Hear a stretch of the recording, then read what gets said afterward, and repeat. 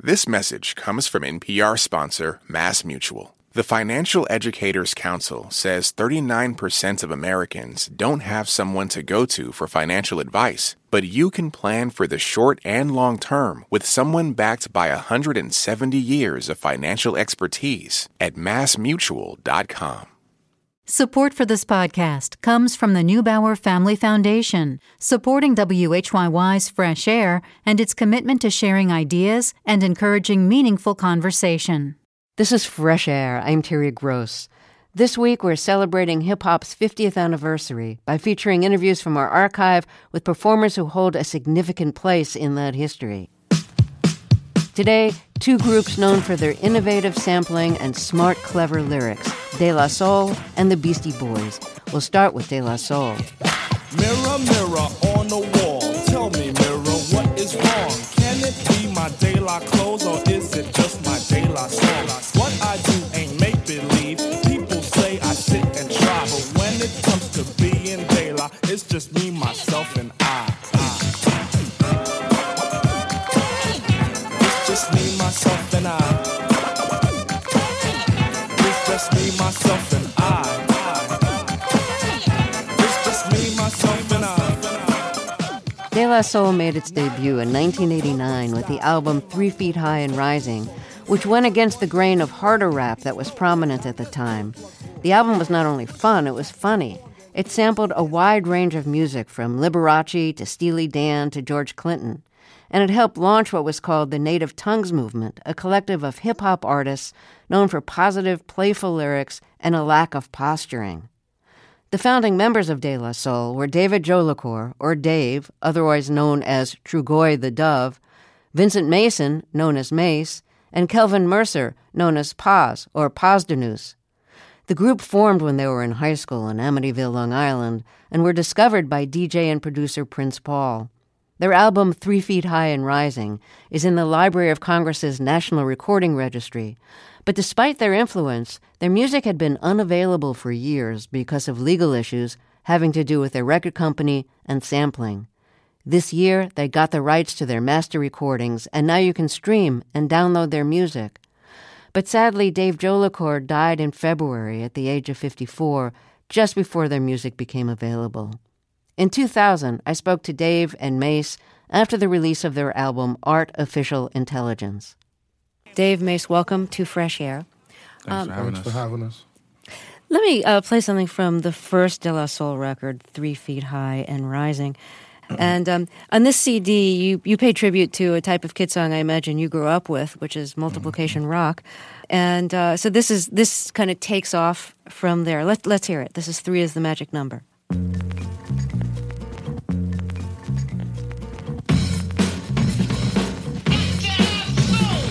3, that's a magic number. Yes, it is. It's the magic number. 3. Somewhere in this hip-hop soul community was born 3, Mace Dub and me, and that's a magic number. What does it all mean? Difficult preaching is posthumous pleasure. Pleasure in preaching starts in the heart. Something that stimulates the music in a measure. Measure in the music, racing 3 parts. Casually see but don't do like the soul. Cause seeing and doing are actions for monkeys. Doing hip-hop hustle, no rock and roll. Unless your name's Brewster, cause Brewster's a punk. Parents let go cause it's magic in the air. Criticizing rap shows you're out of order. Stop looking, listen to the phrasing Fred Astaire. And don't get offended while Mace Dosey does your daughter. A tri-camera roll system is now set. Fly around the store under Daisy Productions. It stands for the inner sound, y'all, and y'all can bet that the action's not a trick, but show enough a function. Everybody wants to be a DJ, everybody wants to be an MC, but being speakers are the best, and you don't have to guess. De La Soul Posse consists of 3, and that's the magic number. 3. This here piece of the pie is not dessert, but the course that we dine, and 3 out of every darn time. The effect is when a daisy grows in your mind. Showing true position, this here piece is kissing the part of the pie that's missing, where that negative number fills up your casualty. Maybe you can subtract it, you can call it your lucky partner, maybe you can call it your adjective. But odd as it may be, without my 1 and 2, where would there be my 3? Mace pasta me, and that's the magic number. What does it all mean? Focus is formed by That's from De La Soul's first CD. It was really refreshing, I think, to hear rap that was ironic and really playful. And I'm wondering if you were almost afraid to do that then because it was so different from the kind of more hardcore rap that took itself really seriously about how good the rapper was in bed or on the street or at the microphone? No, we weren't afraid. I mean, that's really where we come from. That's what we knew. So that's what we knew to implement in our music. It was an innocence. We paid no mind to what was happening on around us. I mean, you know, the people that we admired and looked up to were the Run DMCs and the Public Enemies and the LL Cool J's and KRS-Ones. And, you know, none of these groups sound anything alike. You know, everyone was doing their own thing. So to step into the game or even try to introduce ourselves to the game was like, okay, well, we're bringing our own thing to light also. And there was an innocence there that you know, paid no attention to fads, what was in, you know, what was selling and what was not and what wasn't. It was just, you know, a couple of kids just getting together and having a good time and giving a product to a company that had bigger plans for it, you know, and that's where it was with us. So, I mean, to sit back and really analyze the situation and say, wow, are we going to make it? Is this going to be accepted or what have you? That was no concern of ours. What's the range of reactions you got to that first CD, which was filled with humor and irony, and we'll get to this later, with samples from just all kinds of different music? People loved what we did. I mean, I have to honestly say that's my favorite and probably will be the best album that I felt like we've ever done. Like I said, there weren't any boundaries. We were just some young kids having a good time, and people respected it for that. It was like, wow, these guys aren't, you know, afraid to give themselves 100%, whether you thought it was childish, whether you thought it was funny, or whether you thought it was ingenious. It was just, people accepted it. People was like, wow, I always wanted to do something like that, but I just was afraid to put it, you know, on tape. I always wanted to sample that, but I didn't think it would work. And it was always good to hear, you know, the toughest of the tough, you know, the gangsters, you know, someone like a KRS-One at our first release party just praising us like, wow, De La Soul, you guys are incredible. This is crazy. Or DMC from Run DMC having to get to our first show that we ever did was like, yo, I got to be here front row. I got to be right in the front. It was good to see those people that, you know, went out and bought records for years just loving what we did. It was excellent. Did you think anything was misinterpreted? I think the only thing that maybe was misinterpreted, that people kept classifying us to be hippies, you know, when we didn't really have an understanding of what that was all about. I wonder how much of that just came from the design on the album jacket, which had like daisies on it. And, Yeah, people misinterpreted the look, you know. I mean, I think people thought that we were going out trying to advertise ourselves as, you know, this fun-loving, you know, 60s hip-hop group. And I was born in the late 60s. I knew nothing about, you know. I'm a 70s baby, you know, myself. So, I think that's the only thing that kind of like got at us, where it's like, you know, when it came down to publicity and advertising the record, people always wanted us to take pictures with flowers and make sure you wear yellow and lime green. And, you know, it's like, you know, well, I want to wear brown today, you know. So it was that kind of a thing that was kind of a bit annoying. The samples on that first CD included Steely Dan, Liberace, Otis Redding, the Jarmels, who did a little bit of soap. Stand By Me, I think, is sampled on it, the Benny King record. Mm-hmm. There's a French language instruction record. How did you know all these records? Parents' record collections. Yeah. That's really what it was. I mean, I was kind of hung up in the funk era and reggae era with my parents and my uncles and stuff.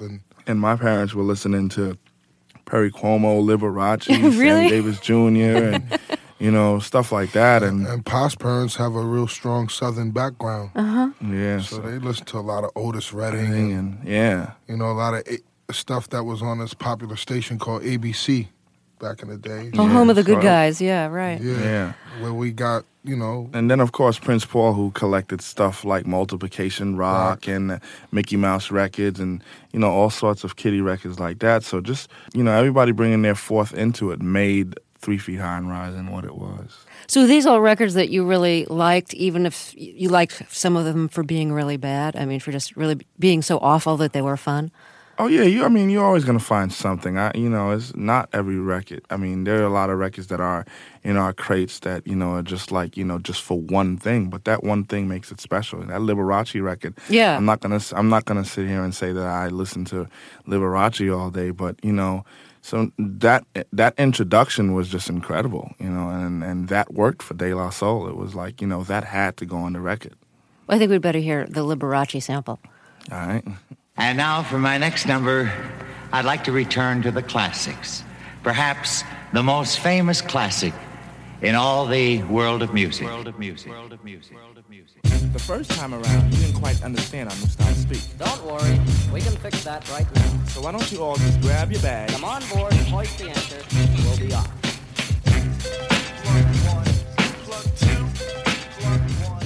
That's from De La Soul's first CD, 3 Feet High and Rising. My guests are two of the three members of the group, Dave and Mace, and they have a new CD, which is called Artificial Intelligence. So when you started sampling, I'm wondering if you started shopping for records in a different way than you ever did before, just looking for cool things to put on your own records. What's so funny, the method of shopping for records was kind of like really different. I mean, and it's like that for a lot of hip-hop artists. We sometimes are clueless of the artists and what music they play and what instruments or what type of music it is. Sometimes we're looking at a couple of things. We're looking at the year. We're looking at what instruments are being played. We're looking at the font on the record. If it looks like it's psychedelic, that might have something different. If it looks jazzy, it might have, we're looking at a lot of other things more than who the musician is and what the songs are. It's funny how we shop for records. It really is. It's, you're looking for certain labels. Like I said, you're looking for the font on the album cover, and you're looking for the year. Do you mostly go to used record stores and look for vinyl, or do you use CDs for sampling too? I personally look for vinyl due to the fact that I'm a DJ and I highly support vinyl. And when I am DJing, I like to put a lot of obscure scratches into what I'm doing sometimes, let alone playing some of these old records. Some of these old records that I've been looking for, like a King Floyd record or Otis Redding record that I would love to play in a party, like to play a certain break in a party or something like that, and then go into my next tune. So I'm highly supportive of shopping for vinyl. It's just a DJ thing. It is. I think just, seeing how much more records you can just load into that garage that's already looking like some sort of a record store. A record junkyard. Yeah. It's always a good feeling also to just crack that new plastic and then put something on that turntable and hope that you find the most incredible, horn section or drum loop, or it's just exciting. Now, after your first CD, you were sued by the Turtles for sampling something from one of their records. What was the outcome of the suit? It was settled. Settled out of court. It was settled out of court. Unfortunately, what happened was the record 3 Feet High and Rising there was a demand for it, and the rush was there to get it in stores. And, we turned in all sample information and what we sampled and what we needed cleared. And unfortunately, the record label just didn't take its time out to hash out all business prior to putting the record out. So the sample clearance thing never happened, and the record obviously took off. And rightfully, the Turtles came back and, sued us for, not clearing the samples. That's fine. That was cool. But we did settle it out of court, and all is well. What impact do you think that suit had on other rappers? It had an impact on rap as a whole. I think, ourselves and the whole Bismarck suit when his album got pulled off the shelves. Nowadays you gotta clear samples. I mean, sampling is big business now. Yeah, it's right. huge. Mm-hmm. And we were a small part of that. I mean, but something that we always respected. I mean, even before the sampling laws came out and as strict as they are now, like I said, 3 Feet High and Rising record, we tried to clear as much as we could. Here's another track from 3 Feet High and Rising, their first album, which was released in 1989.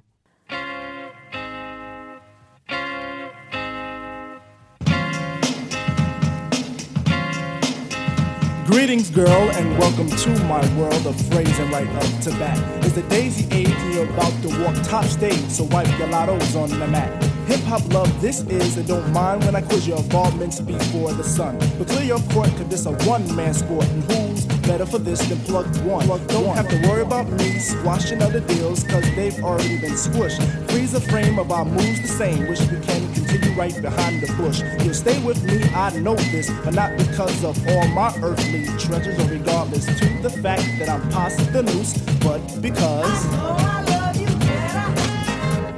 How do you think your experiences growing up in Amityville, Long Island, which is a suburb of New York, compared to the experiences of some urban rappers who ended up doing more, hardcore kind of raps? It's a different upbringing. I mean, Long Island and especially Amityville gave us the opportunity to not be around maybe all the inner city elements, schoolyard and that was just back then. Yeah. Nowadays, Long Island is not that much different from the inner it's city. not that much different. But whether you're dealing with the next person on top of you and projects and it's overcrowded or what have you, you had a single family home, your own bedroom, a big backyard to play in, and you did things like went to Tanner Park and went fishing, or it's just room to be an individual. Yeah, room to breathe, room to get to see different things. Go out east and go on pony rides, or go to the farm, or you got a chance to see different things, and your mind was open to new and different things, opposed to the kids who just got the park and that's it.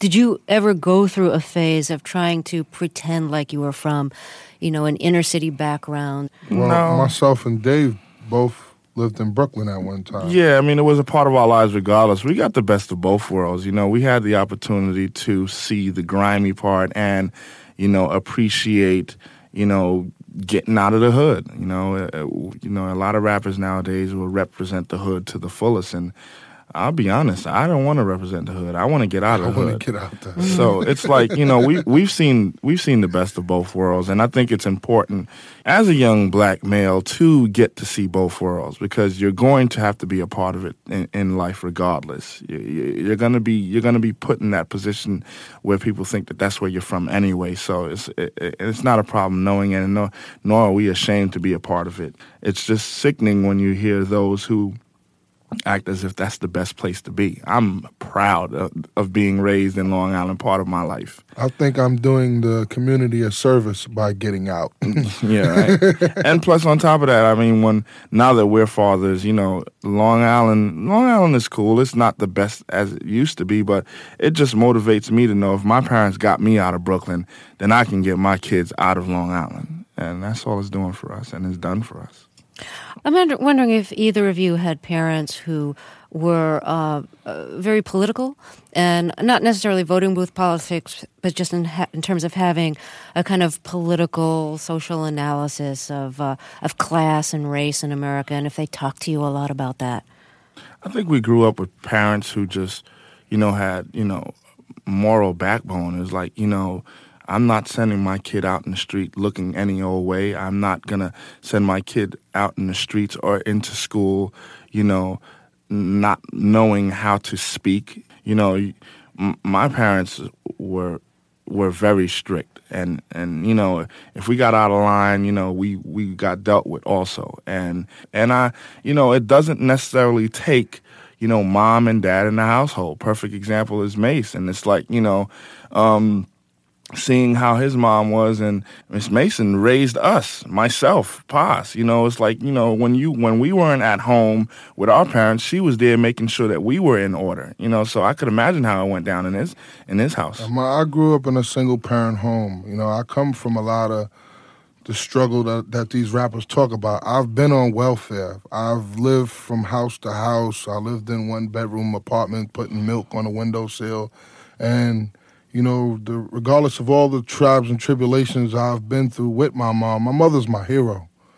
She struggled, and she struggled to really provide a good life for me and my brother. She did everything possibly under the sun to make sure that we've had a pretty stable life, you know, working odd jobs as well as having public assistance. So. Yeah, I mean, and sometimes it goes just further than just putting food on the table. I mean, you know, after they put food on the table, they made sure that you held the fork the right way, and you know, you didn't stuff your mouth like my head. Yeah, and those things were more important than, you know, her working or 12-hour shift or what have you, or my mom and my dad trading up on shifts, and you know, you babysit them then while I go to work. It's like, you know, a lot of other things were important to them too. So that's kind of what molded us to be the people that we are today. Well, I want to thank you both so much for talking with us. Thanks for having us. Dave and Mace of De La Soul recorded in 2000. Dave Jolicoeur died in February. The following month, De La Soul's music finally became available for streaming and download after legal issues had held it up. Coming up, we'll hear my 2006 interview with the Beastie Boys. I'm Terry Gross, and this is Fresh Air. Access to her code, love struck was my mode. Took a look, dropped my textbook, Jennifer. Oh, breakfast, broke it fast. She was in my English class. Asked for notes, rocked my boat, Jennifer. Oh, Jenny, lost her favorite penny. So I gave her $1. She kissed me and I hollered. In a flash, the school bell rang. Jenny grabbed onto my hand, took me home and said, "True gorgeous, swing it, swing it, swing."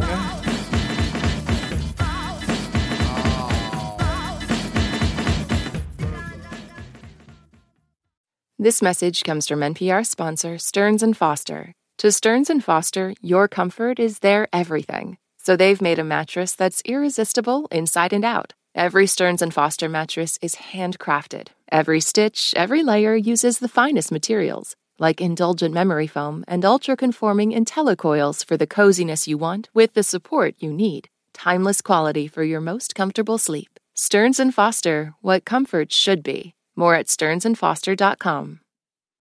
This message comes from NPR sponsor Grammarly. Today, people are working to innovate and do more in their workdays, but coming up with fresh ideas and quick responses can be tough. Introducing Grammarly Go, a product offering personalized generative AI communication assistance that will change the way you write. With just a few clicks, Grammarly Go can ideate, compose, and rewrite thoughtfully, accelerating your productivity and unlocking your creativity. Go to Grammarly.com/go.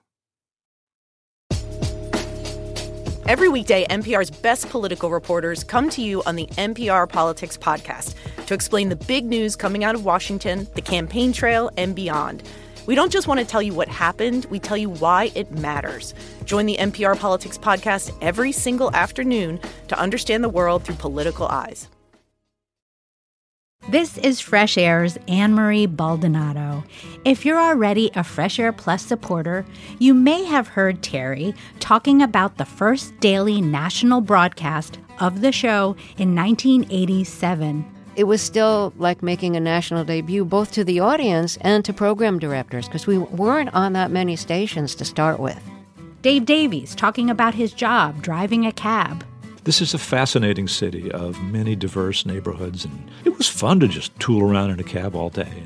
Or archival interviews with people like Arthur Miller, Nina Simone, and Audrey Hepburn. Timing you can't rehearse. It's an instinct. Mm-hmm. Especially comedy. I mean, that's what made Cary unique. That's why there haven't been a whole lot of Cary Grants. Are you not a Fresh Air Plus supporter yet? You could be. Subscribe on plus.npr.org or on Apple Podcasts. Let's continue our hip-hop history series with the interview I recorded in 2006 with the Beastie Boys, Mike Diamond, Adam Horovitz, and Adam Yauch. In 1987, they released Licensed to Ill, the first hip-hop album to reach #1 on the pop charts. Brass monkey, that funky monkey. Brass monkey, chunky, that funky monkey.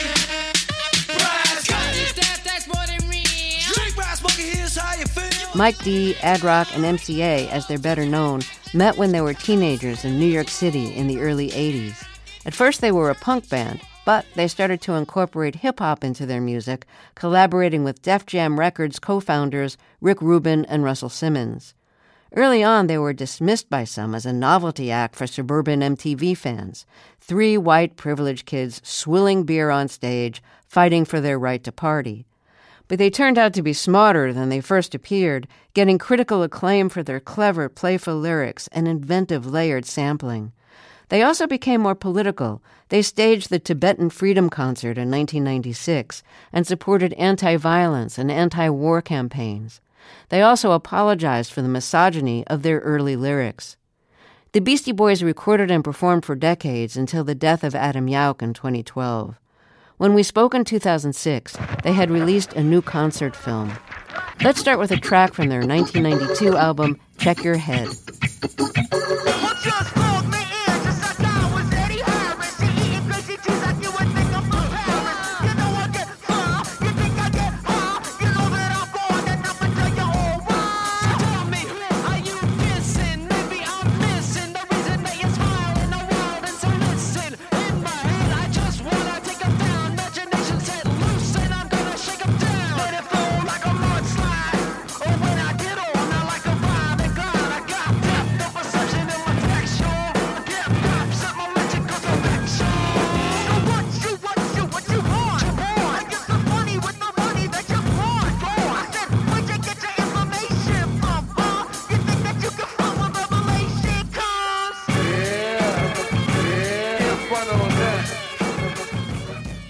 Beastie Boys, welcome to Fresh Air. Hey, hey. Hey, hey. That's all Swedish for what's up. What's it like now to sing things that you wrote, 20, 25 years ago when you were much younger? You've changed a lot over the years. Do the lyrics still fit you?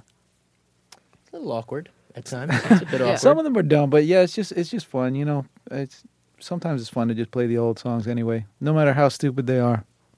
Have you revised any lyrics that you're no longer comfortable with? Lyrics from yeah, I know I do personally. Some of the stuff that I say on License to Ill, I say some real dumb stuff, and so, I like the song, and the song's important to, people that like us or listen to us, and so it's important. So and I like the songs too. So I think it's good to play. If that's what people want, we should, why not play the songs? But there's some things that I don't like to say, so I'll just change it up. Yeah, but I think overall people are just happy that we play those songs. Right. You know what I mean? That people are much happier that they go see a show and that we play songs that they love. And honestly, if we switch up a few words so that they make it into something that we're comfortable with. But sometimes for me, I don't. Some lyrics I'll change up, but sometimes I just think, everyone knows it's just a goof, Everyone knows it's just some that's not meant to be serious. So sometimes I just leave them what they are. Right. I mean, it's not that often that we plan it ahead of time. It's just sort of like while we're doing the song, as the thing comes up, I'm like, oh, snap, this next lyric is going to come up and it's stupid, so I just change it at the last minute. Can you give us an example of something you've changed? I can't think of anything off the top of my head, but just some dumb things about, I don't even know. It's usually the more sexist ones. Yeah, you switch up. I do have one that I'm particularly proud of, and I'm not sure even who it came from, but in No Sleep to Brooklyn, I say, and Yauch's in the back at the mahjong board. Yeah. And I'm not even sure what is the original. I don't even know if we could say it on the air. Yeah, I don't even know if we could. But I just particularly like that because it kind of really reflects where we're at now. Now, you started off as a punk band. How did you switch from punk to rap? I mean, we were kind of listening to a lot of hip hop even when we were a punk band back in those days. Even in the small punk clubs like Tier 3 and Rock Lounge and Mud Club and A7 and 171A Mud Club, they used to play like Funky 4+1 and Sugar Hill Gang and a lot of old hip hop records. So we kind of before it was hip hop. So when it was just called rap, I guess. So we were kind of.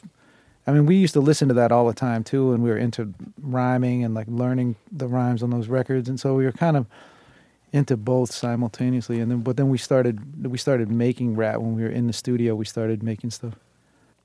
Your first hit was "Fight for Your Right," and Adam Yauch, in the liner notes of a best of collection, you write that the song began as a goof and that it started as a satire of "I want to rock" kind of songs. So, what did you have in mind when you wrote that?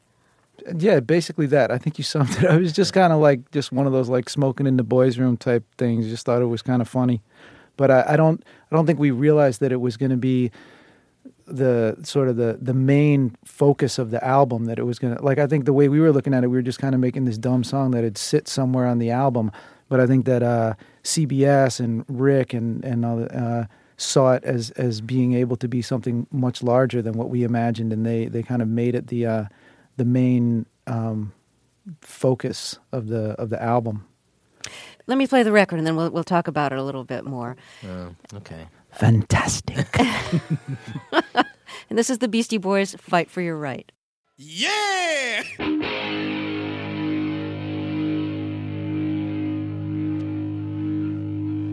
Kick it!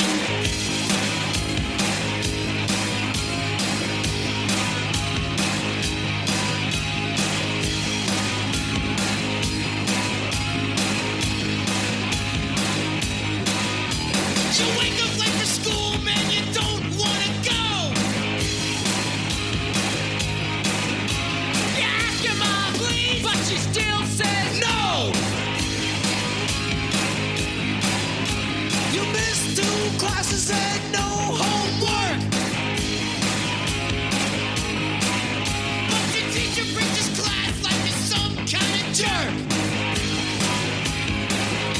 You gotta fight for your right to party. So this is like your first big single, a really big hit.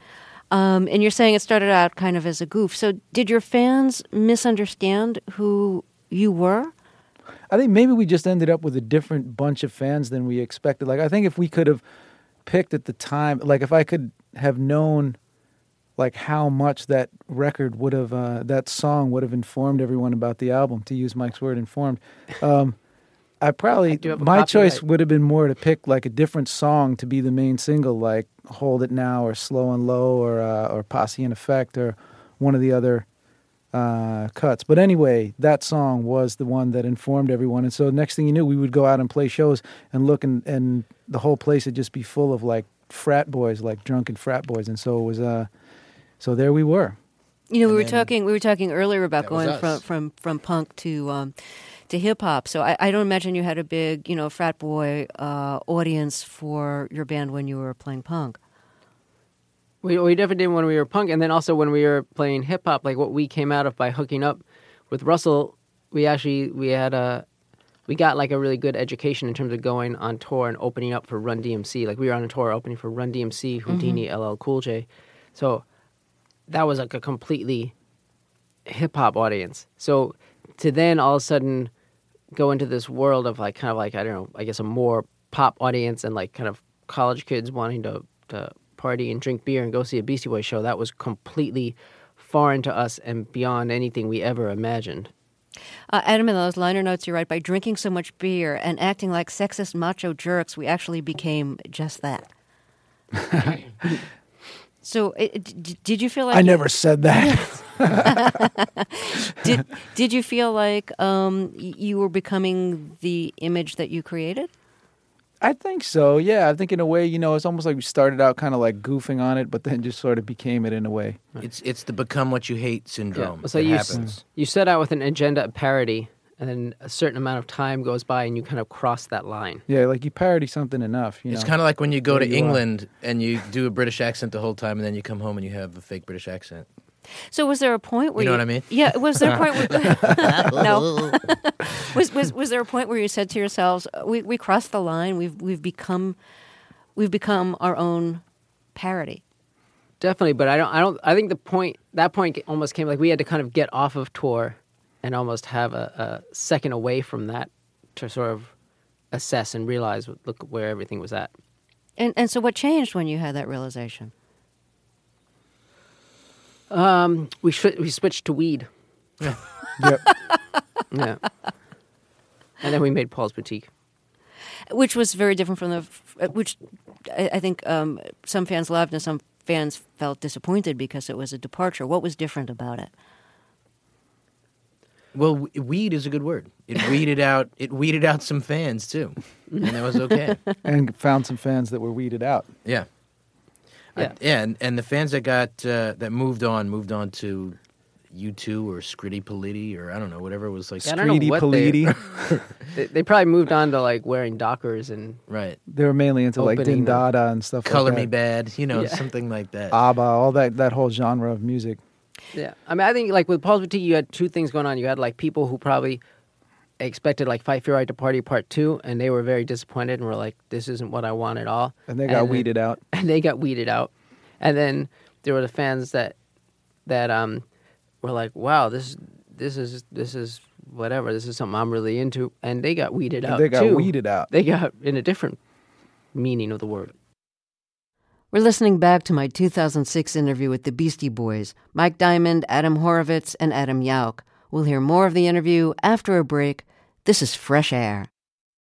This message comes from NPR sponsor Redfin. Redfin updates their listings every 2 minutes and gives personalized recommendations based on the homes that you like so you can find the home that's just right for you. You can favorite homes, share listings with others, and even schedule tours with a local Redfin agent all in the app. When you're ready to buy, an experienced local Redfin agent can guide you through the whole process, and they know how to help you win the right home at the right price. So download the Redfin app to get started today.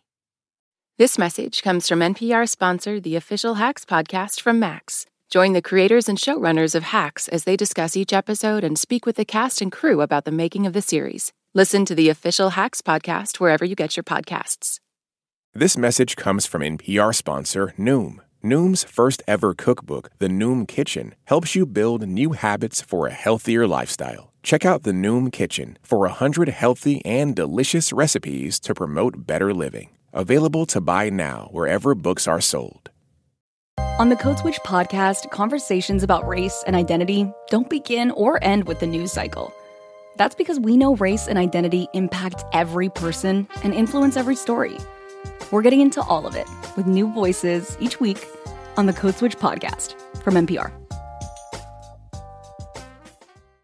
Let's get back to the interview I recorded in 2006 with the Beastie Boys, Mike Diamond, Adam Horovitz, and the late Adam Yauch.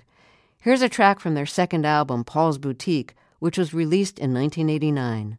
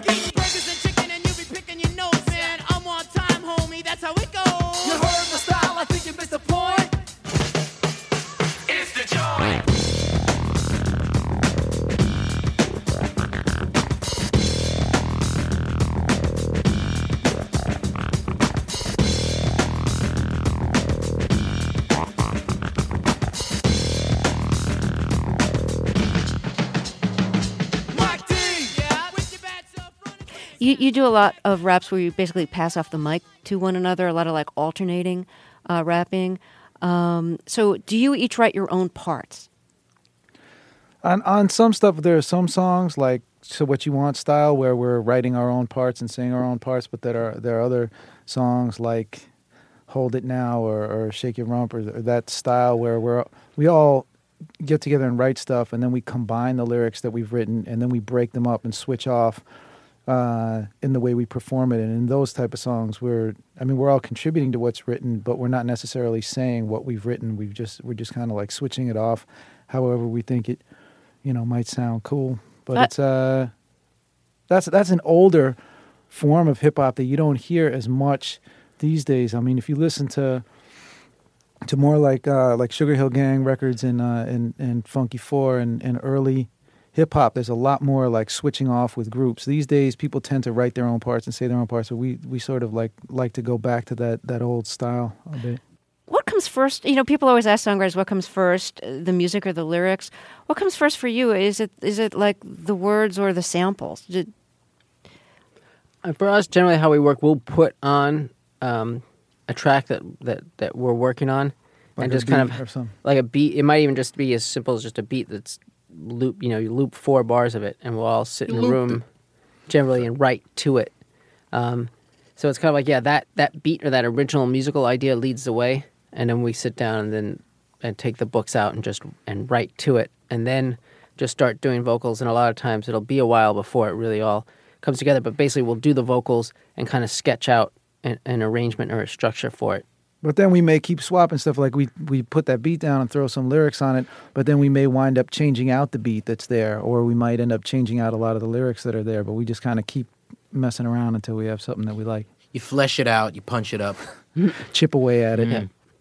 So you're in the same room when you're doing this. You're together. A lot of times, unfortunately, yes. Sometimes we write on our own, but a lot of times we kind of need to like set aside time that we don't have like 20,000 other things going on. So it's a little easier for us to like just get together and put on a beat and like set aside some time to just write, and then we all write. We also like it's more fun that way because we end up laughing about stuff or whatever. It's less efficient, but it is more fun because then we can all order lunch, and that takes a few hours, and then we can order tea. That takes a couple hours.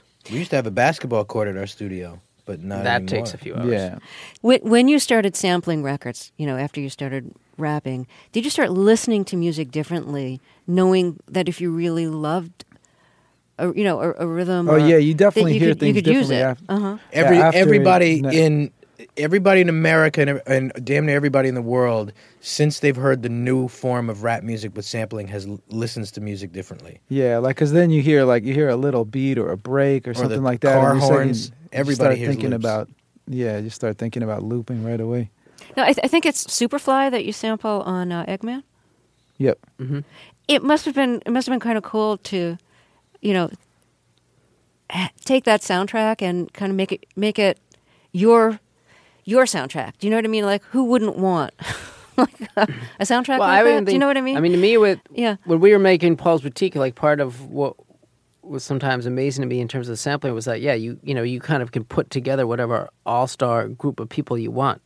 You can have a Jimi Hendrix guitar line, Miles Davis playing a horn, and then a drum loop from a James Brown record or whatever. You can have any kind of juxtaposition, and then you can have like Elvis Costello on there for 1 second. Or the Ramones on there for 1 second. So you can kind of have, or Funky 4 plus one more, you can have like this crazy combination of whomever and whatever and whenever all together, however you like. That to me, that's what's so unique about sampling. It completely defies like what you could do in terms of getting people together and actually making music. Yeah, like there's a moment I love in a remix that we put together of we got a Black Flag guitar playing on top of a funky drummer James Brown beat that it's just cool that you have these different musicians playing together that from these completely different styles of music and, creating this other thing. We're listening to my interview with the Beastie Boys, Mike Diamond, Adam Horovitz, and the late Adam Yauch. I spoke to them in 2006 when they released a new concert film. We'll hear more of the interview after a break. This is Fresh Air. Support for NPR and the following message come from our sponsor, Whole Foods Market. Host a celebratory brunch for less with 365 by Whole Foods Market, featuring wallet-happy finds like cold smoked Atlantic salmon and more. This message comes from Apple Card. You earn up to 3% daily cash on every purchase. That's 3% on products at Apple, 2% on all other Apple Card with Apple Pay purchases, and 1% on anything you buy with your titanium Apple Card or virtual card number. Visit apple.co/card calculator to see how much you can earn. Apple Card issued by Goldman Sachs Bank USA, Salt Lake City branch. Subject to credit approval. Terms apply. This message comes from NPR sponsor Hulu. We Were the Lucky Ones is the true story of one Jewish family's struggle to survive and reunite after being separated at the start of World War II. The series is for your Emmy consideration in all categories, including Outstanding Limited Series and Outstanding Lead Actress and Actor in a Limited Series for Joey King and Logan Lerman. For more information, visit fyc.hulu.com. You each come from families with pretty interesting artistic backgrounds. So if we could go around and if you could each talk a little bit about how, if at all, your parents' kind of artistic inclinations affected you when you were coming of age and developing your own artistic sensibility.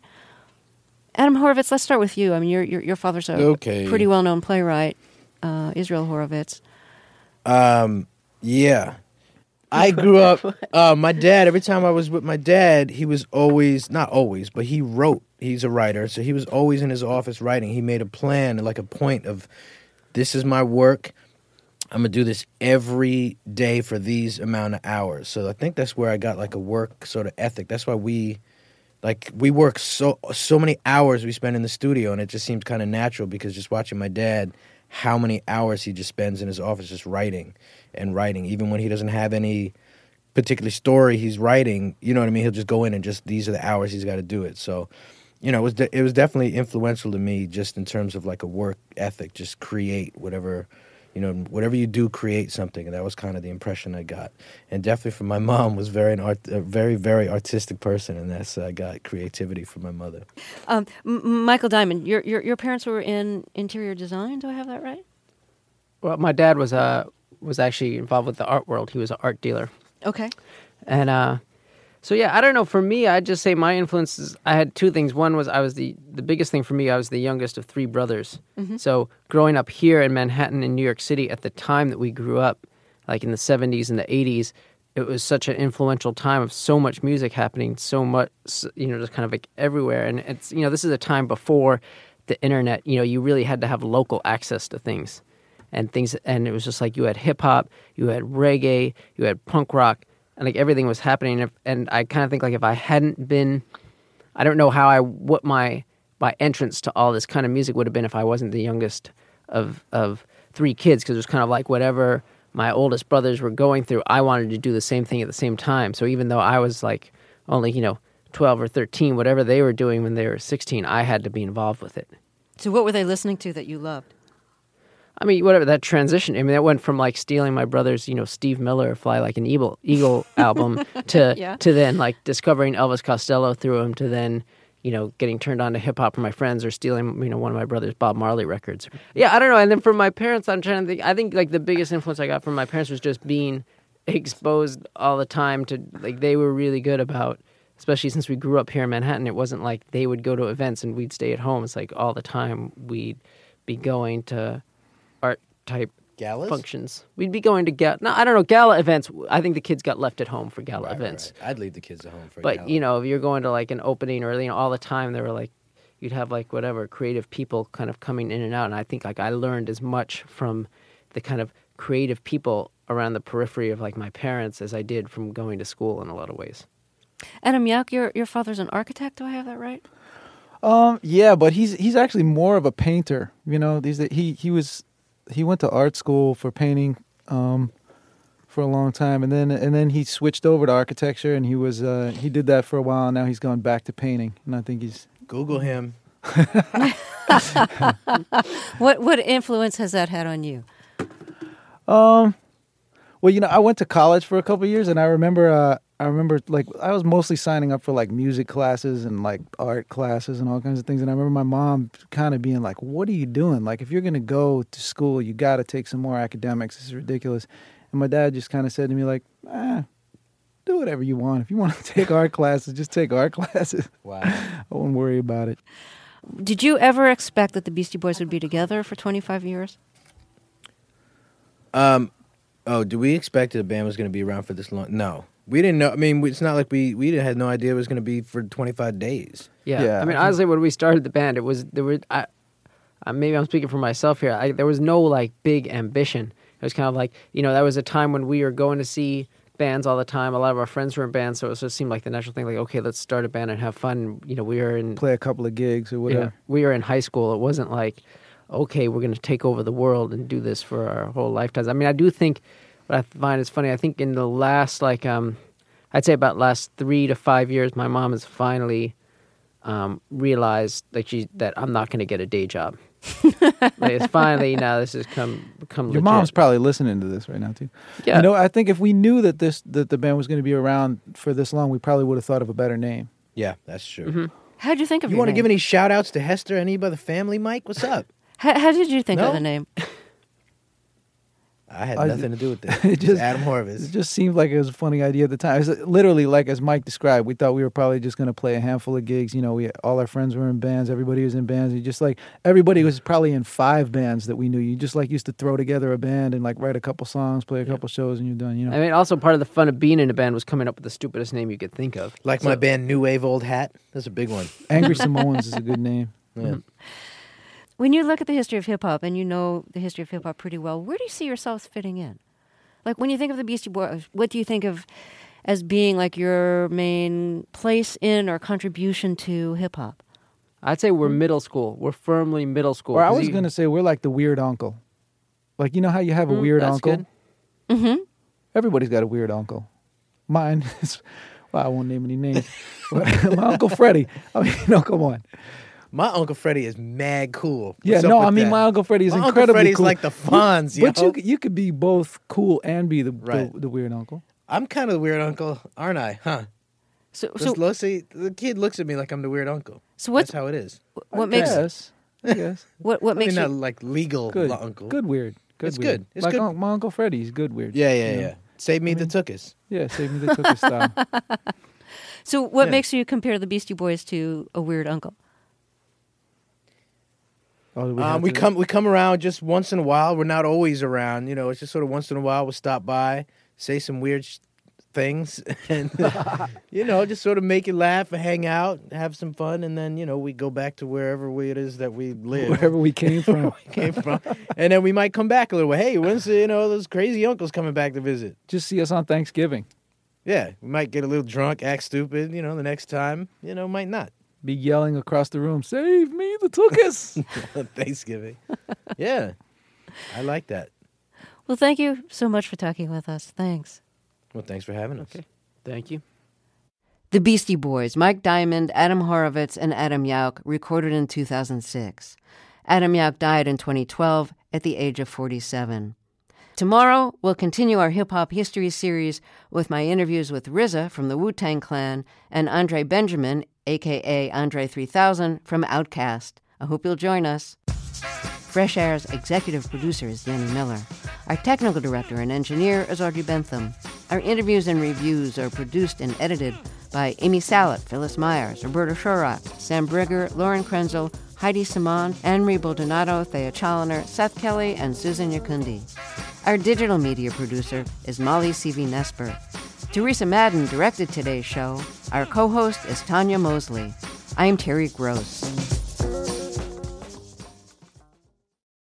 This advertisement comes from our paid sponsor, Fundrise. High interest rates mean that real estate assets are available at a discount compared to previous valuations. The Fundrise Flagship Fund plans to expand its billion-dollar real estate portfolio over the next few months. Add the Fundrise Flagship Fund to your portfolio at fundrise.com/NPR. Carefully consider the investment objectives, risks, charges, and expenses of the fund before investing. Read the prospectus at fundrise.com/flagship.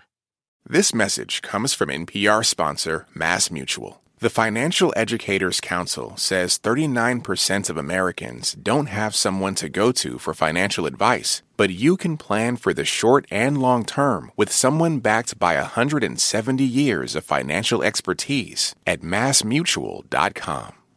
With more and more information coming at you all day, every day, it can be hard to know where to focus. The new Consider This newsletter from NPR can be that focus. Every weekday afternoon, we take one of the day's biggest stories and break it down in a simple, skimmable format, so you can get a better grasp of one important topic and what it means for you in a couple of minutes. Sign up for free at npr.org/considerthisnewsletter.